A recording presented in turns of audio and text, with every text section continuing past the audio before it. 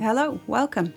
This is the first of what I hope will be a series of podcasts where we'll talk about all things creativity and music related. So, inspiring projects from around the world, stories about how music's affected different people at different times in their lives, and basically anything that we come across that has something unique and interesting about it, and that relates to the amazing universal language that is music.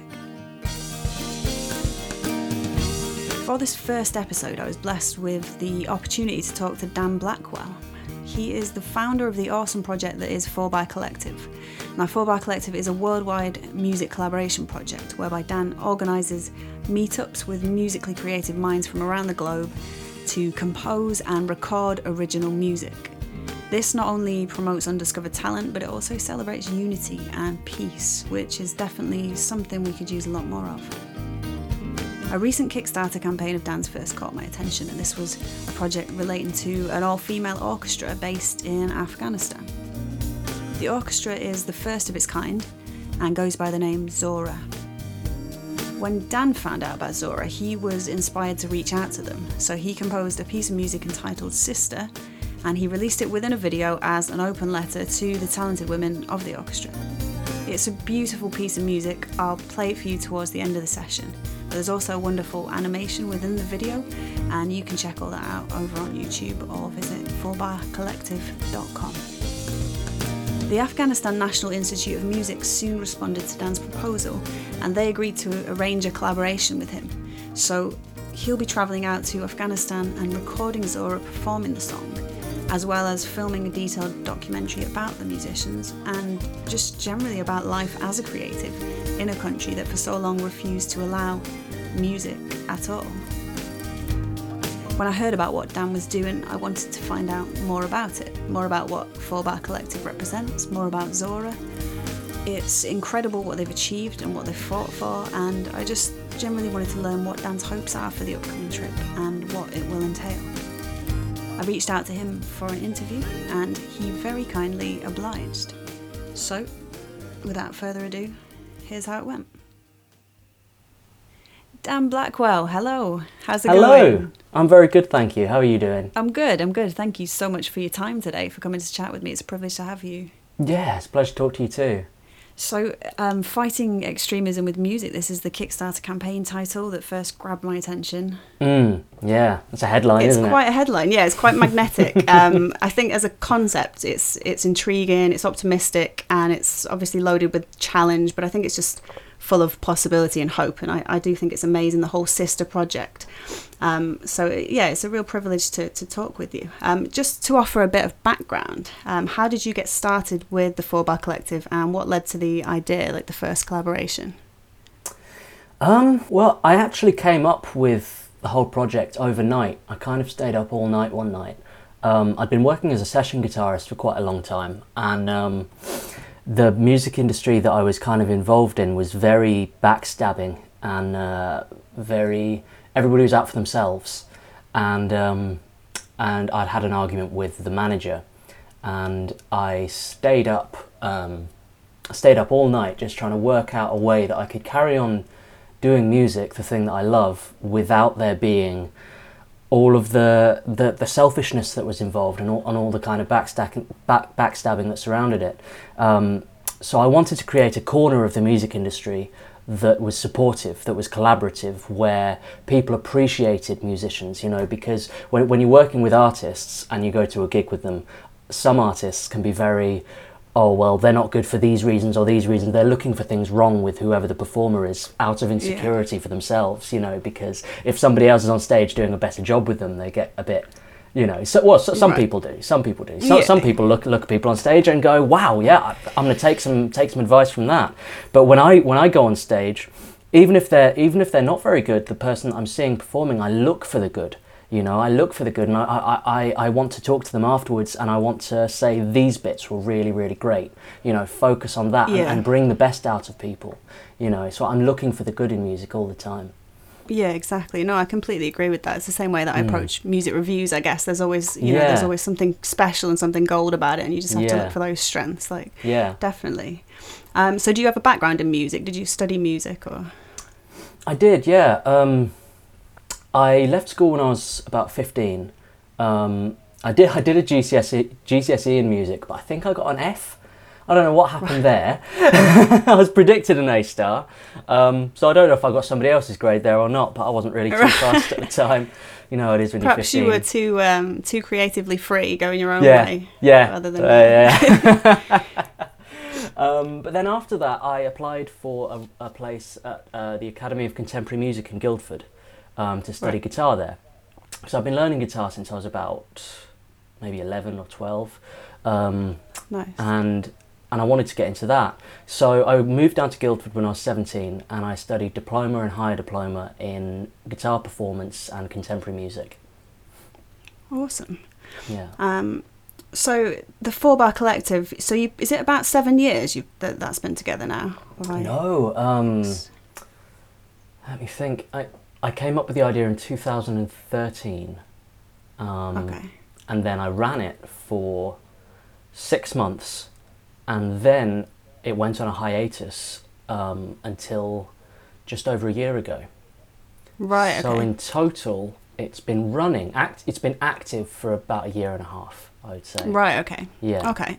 And so how many projects have you kind of done in that time so far? It's hard to say. I've probably worked within the range between 200 and 300 musicians. Wow. Yeah, and of all different backgrounds as well. And the projects I've probably done about 10 tracks, I think. Now, a lot of them I took down about a year ago because they were good, but, you know, the video quality wasn't there. They were, you know, it was kind of a bit pixely and things like that. And I just kind of decided I wanted to start fresh a little bit. Yeah. And, you know, give it a kind of reboot. So at the moment I have two solid tracks out at the moment that have been released with videos. And I'm sat on quite a few projects at the moment, but I'm kind of holding everything off until after the Afghanistan project. Yeah, no, fair enough. That makes sense. So I guess you've had kind of a year and a half practicing essentially, and really, it's been experimenting. Yeah, traveling around and trying things out and finding, you know, it's difficult when you have a project that hasn't really been done before. There's nobody I can turn to look to for advice or how to do things. I have to kind of find my own way. So it has just been a case of putting myself out there and letting it evolve. And I don't think it is even fully evolved yet. You know, every month that goes by, it gets closer to being, to living its potential. And it's getting there. I think everything's going to change a lot with this Afghanistan project. Yeah, definitely. Sure. It looks so. That's something I was going to ask about actually. So, were there some projects around at the time that you started it that kind of inspired you to go that direction? Like, how did you? When I started 4-Bar Collective, think of it basically.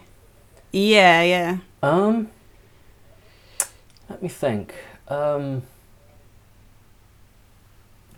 No, I mean there were, but none that I naturally knew of. I actually found out about them after I came up with the idea, which is a good thing, really. So the idea actually, it kind of initially spawned musically from just how I used to play around when I first started producing and composing. You start playing around with loops, don't you, on GarageBand and things like that, you know. So that you had all these loops that were all in the same key, and you could have them all in the same tempo, and you'd make a song out of them. And so I thought, what if I were to take 4-bar loops, but record them like myself originally? You know, if I can make a song out of these random loops and put them together and make this kind of Bonobo-esque kind of lemon jelly kind of song, then why not do it by meeting up with people? Yeah. Bit of an experiment. Makes sense. Yeah. It's something. It's always something that I've wanted to do, and I've done it on occasion, sort of long distance collaboration. But what I like about what you're doing is that you do actually meet up. I mean, with this project in particular, you're going to go over there, and it's going to be incredible. I'm super excited for you. Yeah. Have there been? So you have done some meetups, you've done some traveling, and you've gone and Yeah. Is that correct? Yes, Okay. yeah.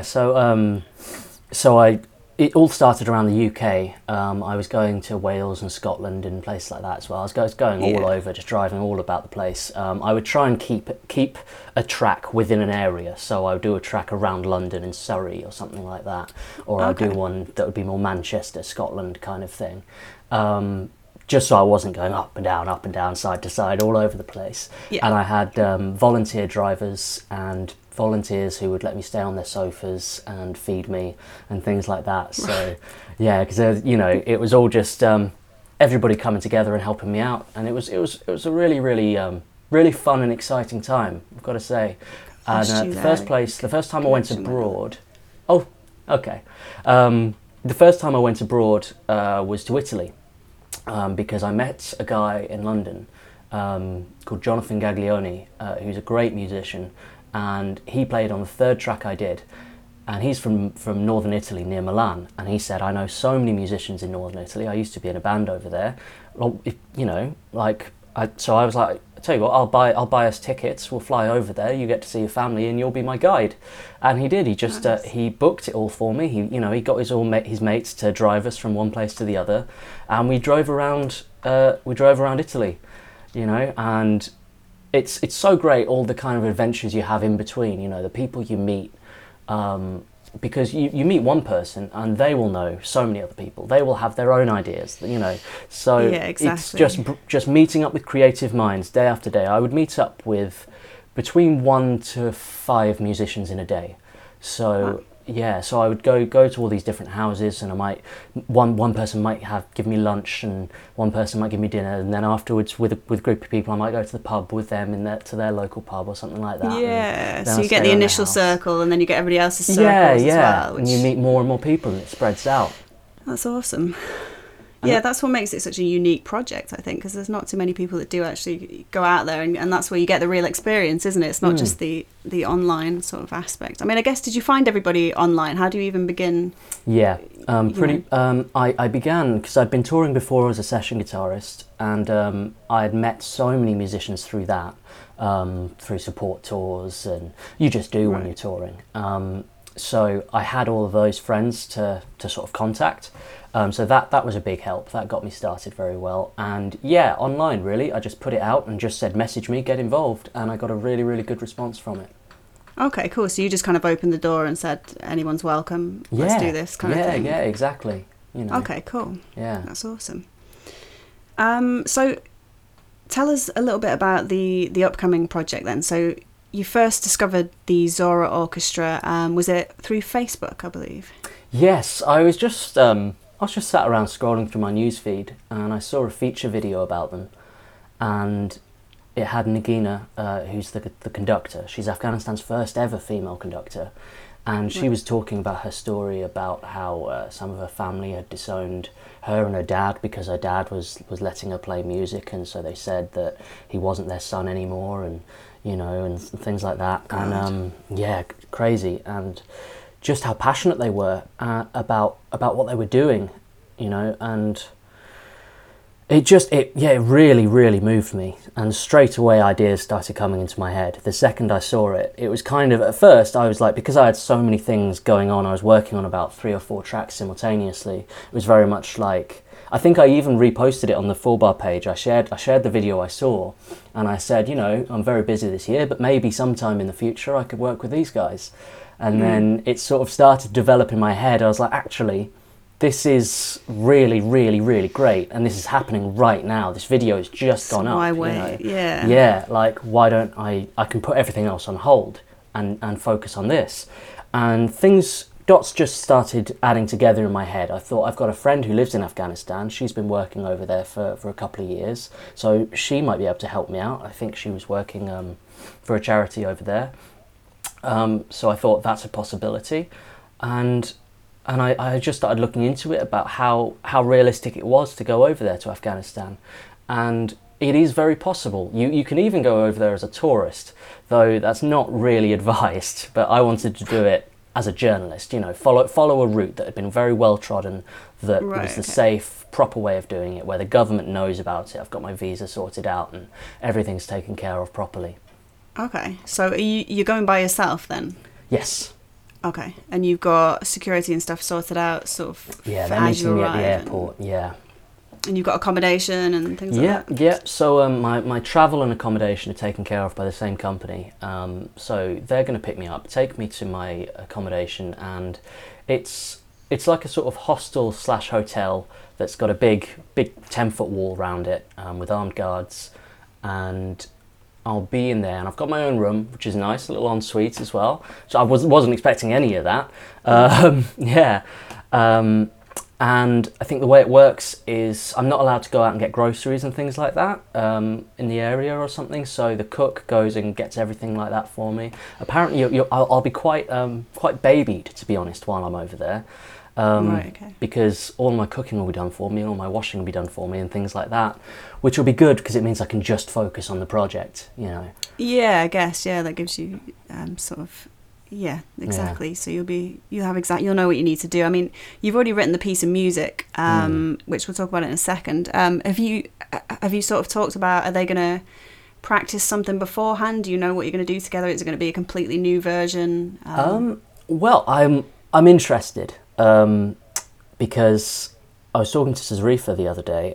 She's one of the main members of Zora, and she went to study at Yale. Really, really interesting woman. She was saying that they've altered it a bit, which I'm intrigued about. So you know, I think but they've altered the track. The track a little bit, yeah. Right, so nice. I'm interested. So I wrote it out, and when I composed it originally, I composed it pretty free in terms of instrumentation. There's trumpets in there. I didn't know exactly what their setup was. So I did it like that, and then the music director, she sent me the sort of instrument lineup of the women and everything they had, and so I learned all about their instruments, and then I wrote it all to those instruments. So I kind of did a new arrangement of it. Then I made sure the score scanned properly, that it all looked right, and we sort of bounced it back and forth a couple of times with a few drafts till it was right, and then. So now they've had the complete draft for quite a while now, and they've been rehearsing it.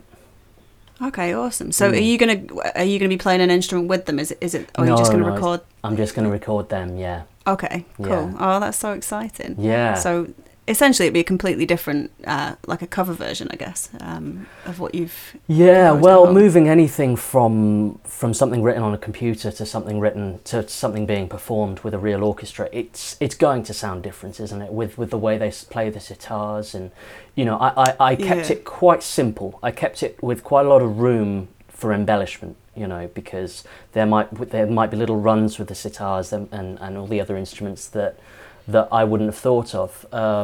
So I'm very open to have their input into the song.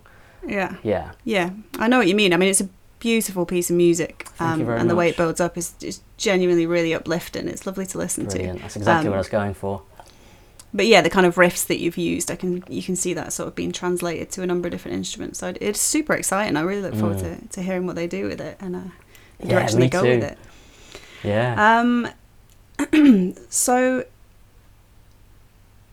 was the collaboration in your mind when you composed the piece, or was it just that at first you wanted to reach out and say that, I'm aware of you, I see you, I think you're amazing, kind of thing? The way I tend to work is I get a full game plan in my head before I do anything, really. Right, okay. So even this happening right now, this conversation, and if I'm being interviewed on a TV show in the future, I've kind of pictured that in my head before I even wrote the piece of music. Do you know what I mean? Right, okay. So everything that's happening now on the timeline, I kind of planned out initially, and then I began. So your thought process, pretty much from the moment you heard about them and you listened to them play and you heard them talking and stuff, was then to make your way to, like, I want to go over there. Yeah. I want to. Yeah. Right. Okay. Yeah. That's awesome. I put together a whole kind of plan to just to make sure it was all possible, to see it all through in my mind and then make that into a reality. Yeah. Yeah, so that's the best way to get stuff done, I guess. You've got to sort of have the plan and then there's nothing left to do but execute and kind of get it all done. Yeah, for sure. for sure. So what are you taking over there to record it? You're gonna film it, you're gonna do the documentary. Is that something that you've got a background in as well? Because sort of the whole putting films in videography. Yeah. Not really. It's just kind of from necessity, to be honest, because I've been sort of making my way as a composer for such a long time. Sorry. I've had to make show reels and score to films and things like that, where video editing is just something I've just done. It's just something I've been doing for a long time, and then recently I realised that you get better and better and better as you do these things. Yeah. I'm learning right now a lot about using cameras and getting my equipment all properly set up, and I'm over the next few weeks I'm going to be essentially drilling it. I'm going to be practicing how I'm going to set the cameras up, speed, you know, a little bit like when a soldier learns how to sort of put a gun together and clean a gun and that kind of thing. It's just like, right, quicker, yeah, you know, Forrest Gump style. Just making a habit of it, I guess. Yeah, exactly. I'm just going to be setting up the tripod, getting the camera on and all that kind of thing. That's so awesome. I'm going to have to use a lot of trickery and a lot of remote control, turning cameras on and off on my phone and things like that, to make it all work, and changing camera angles. But if you have that all planned out, I mean, I have it all written out step by step, every angle, the whole thing storyboarded, so that I get it absolutely perfect, but then at the same time be ready for anything to happen, because you really can't predict, especially in Afghanistan. The electricity could go out for a week at a time. That can happen while I'm over there, so I'm going to have to be ready. That's something I was going to ask. I mean, do you have any trepidation about the trip at all? Is there anything that you're concerned about or worried about, or are you just kind of just treating it as is and being prepared to expect, I guess, anything? Yeah, I try not to.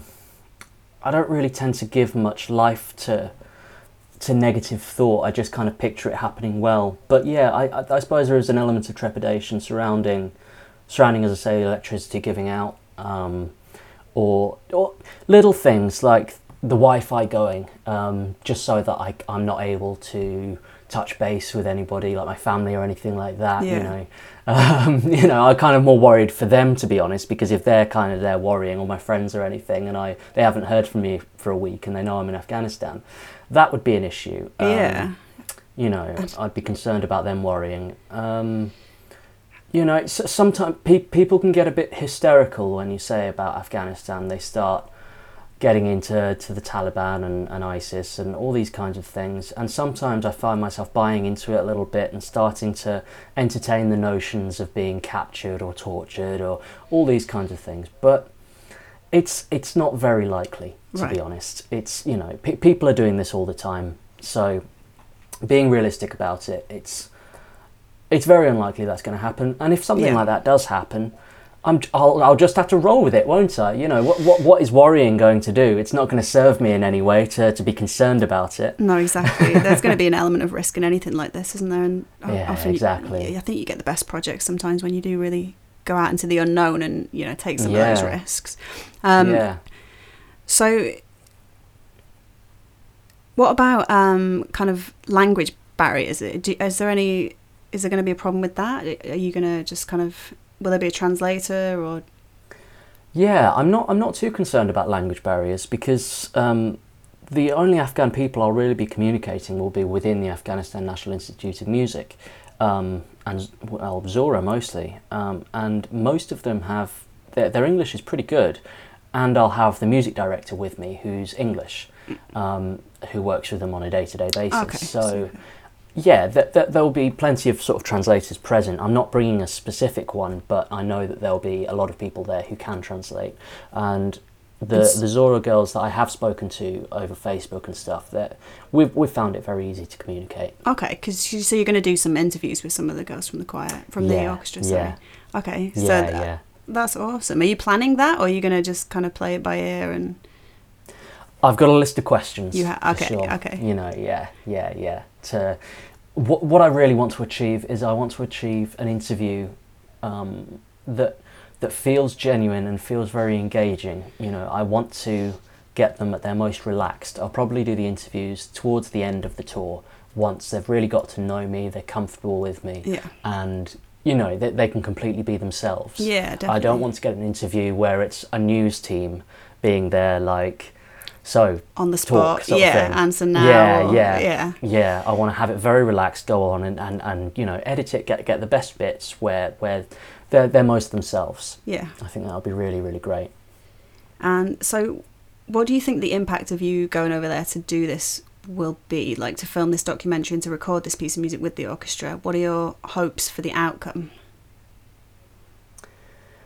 Well, I hope that a lot of people watch the music video. I hope that a lot of people buy the song that will be available on all platforms like iTunes and things like that. All the money from that is going to Zora's Fund, strictly non-profit for me. First and foremost, I want people to know about Zora. I want people to know about what's going on over there. I want them to know the importance of fighting for equality.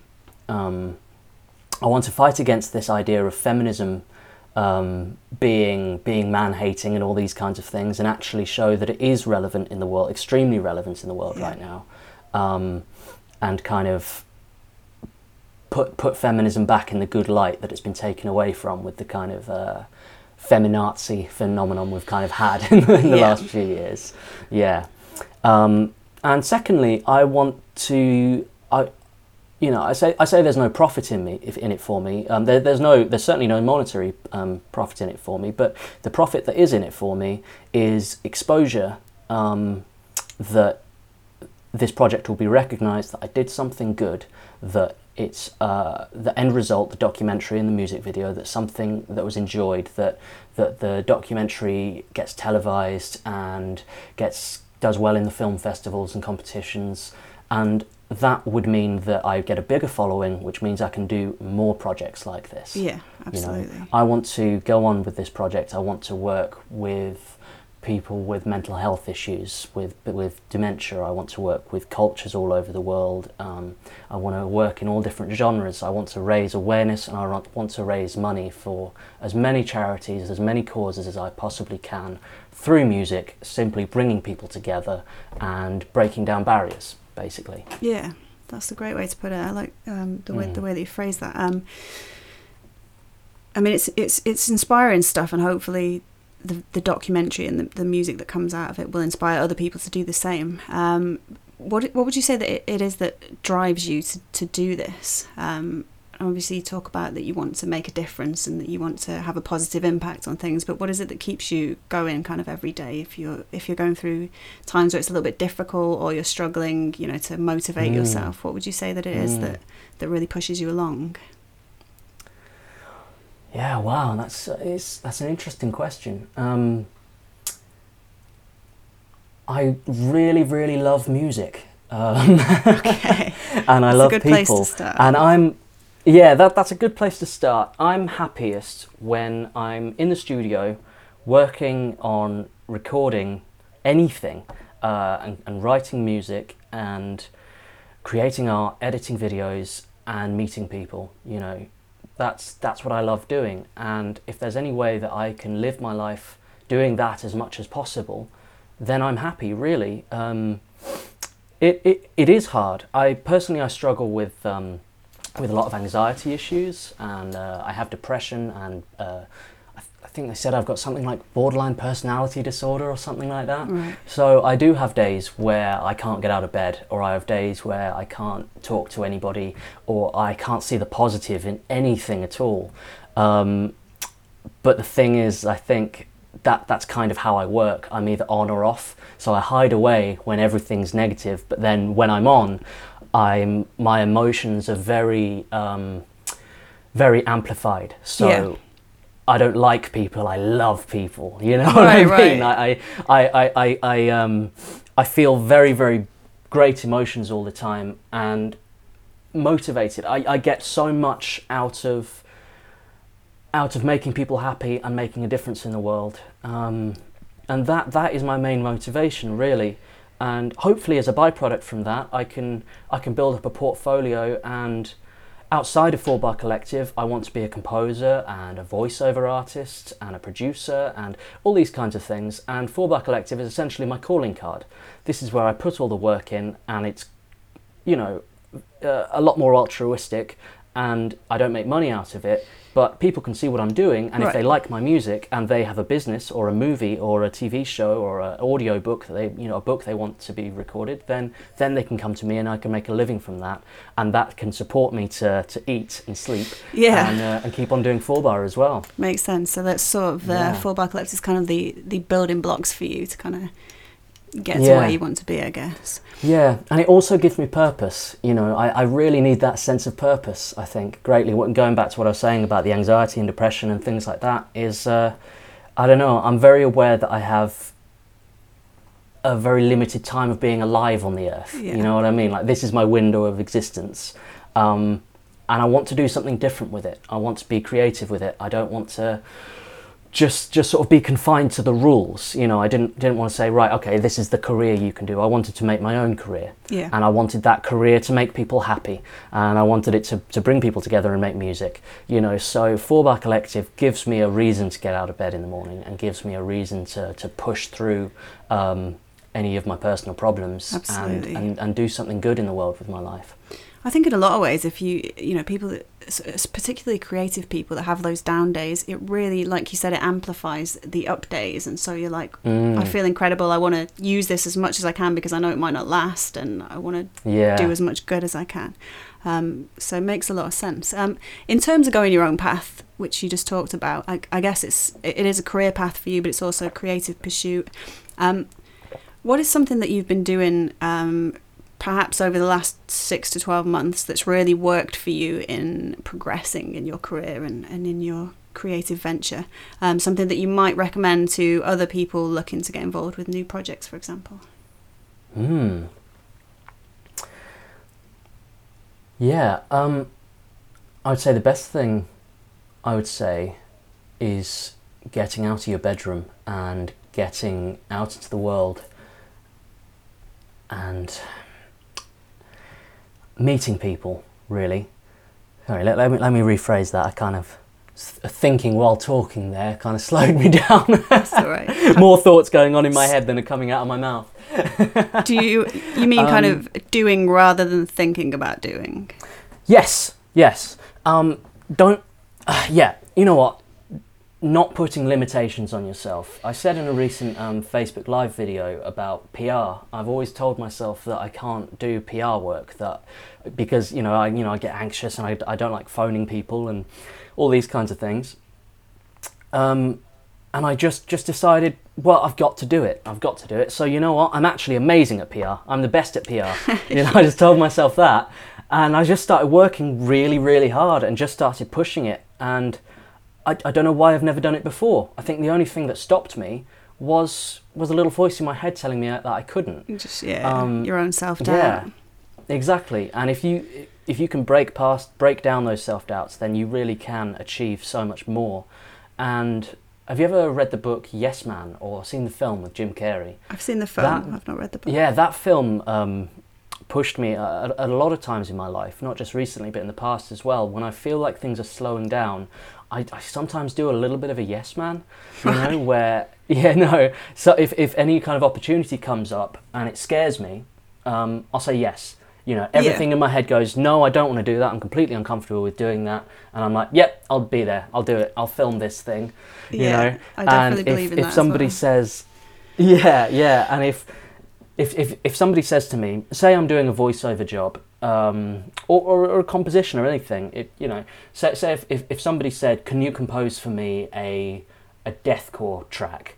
I haven't spent much time researching deathcore music or playing it, but I would say yes I can. Yeah. And I would go away and I would make it happen. If somebody said, absolutely, I want you to talk in an American accent, like, can you do an American accent? I'd be like, yeah, sure. Then I go away, I would learn the accent, and I would try and pull it off. Exactly. And that's how the work comes in. A lot of the time, by giving yourself that deadline, essentially, you work a lot harder, because it's like, right, I've only got this small amount of time. I can do this, or either you can or you can't. I guess you soon find out if you jump in at the deep end. It's definitely a good way to be. Yeah. So regarding this upcoming project, what have been some of the greatest barriers so far? And you've already talked about some of your concerns, but mostly you're quite optimistic about going over there. Have there been any barriers, or has it all been quite smooth so far? Ooh. Well, there's always going to be a lot of barriers with projects like this. The biggest issue I've had is working with other people. That's been a really, really big issue.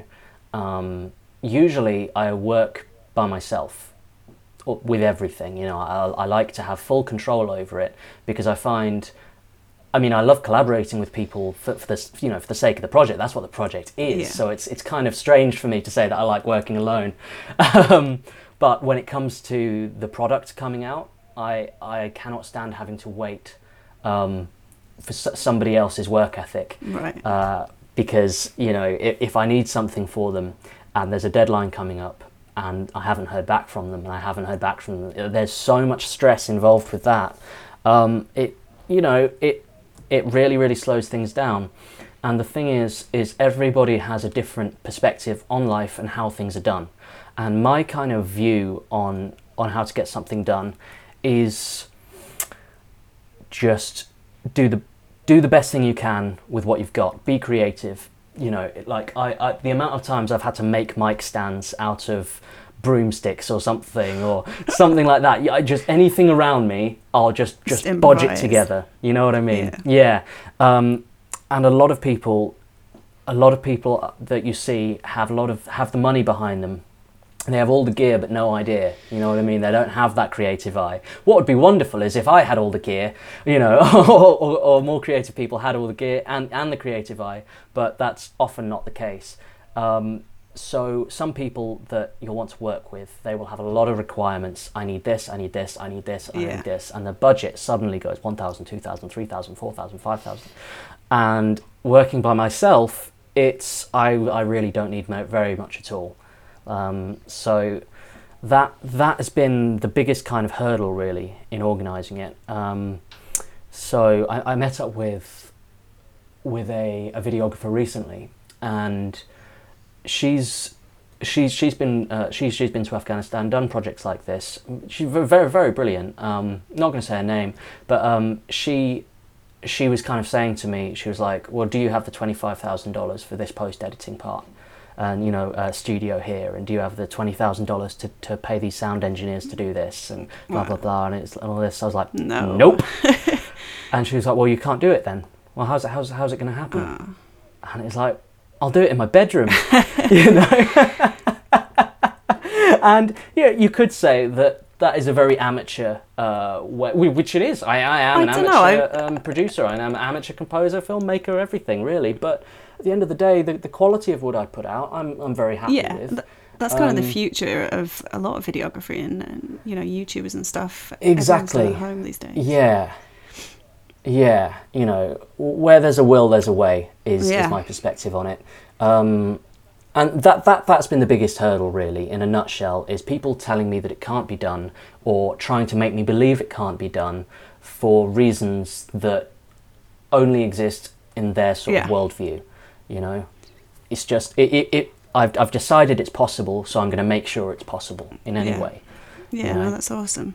And it sounds like a very, very big project, but if you actually break it down, it's not really. Writing the song, that's what I do generally. Getting in touch with them, social media makes that so easy these days.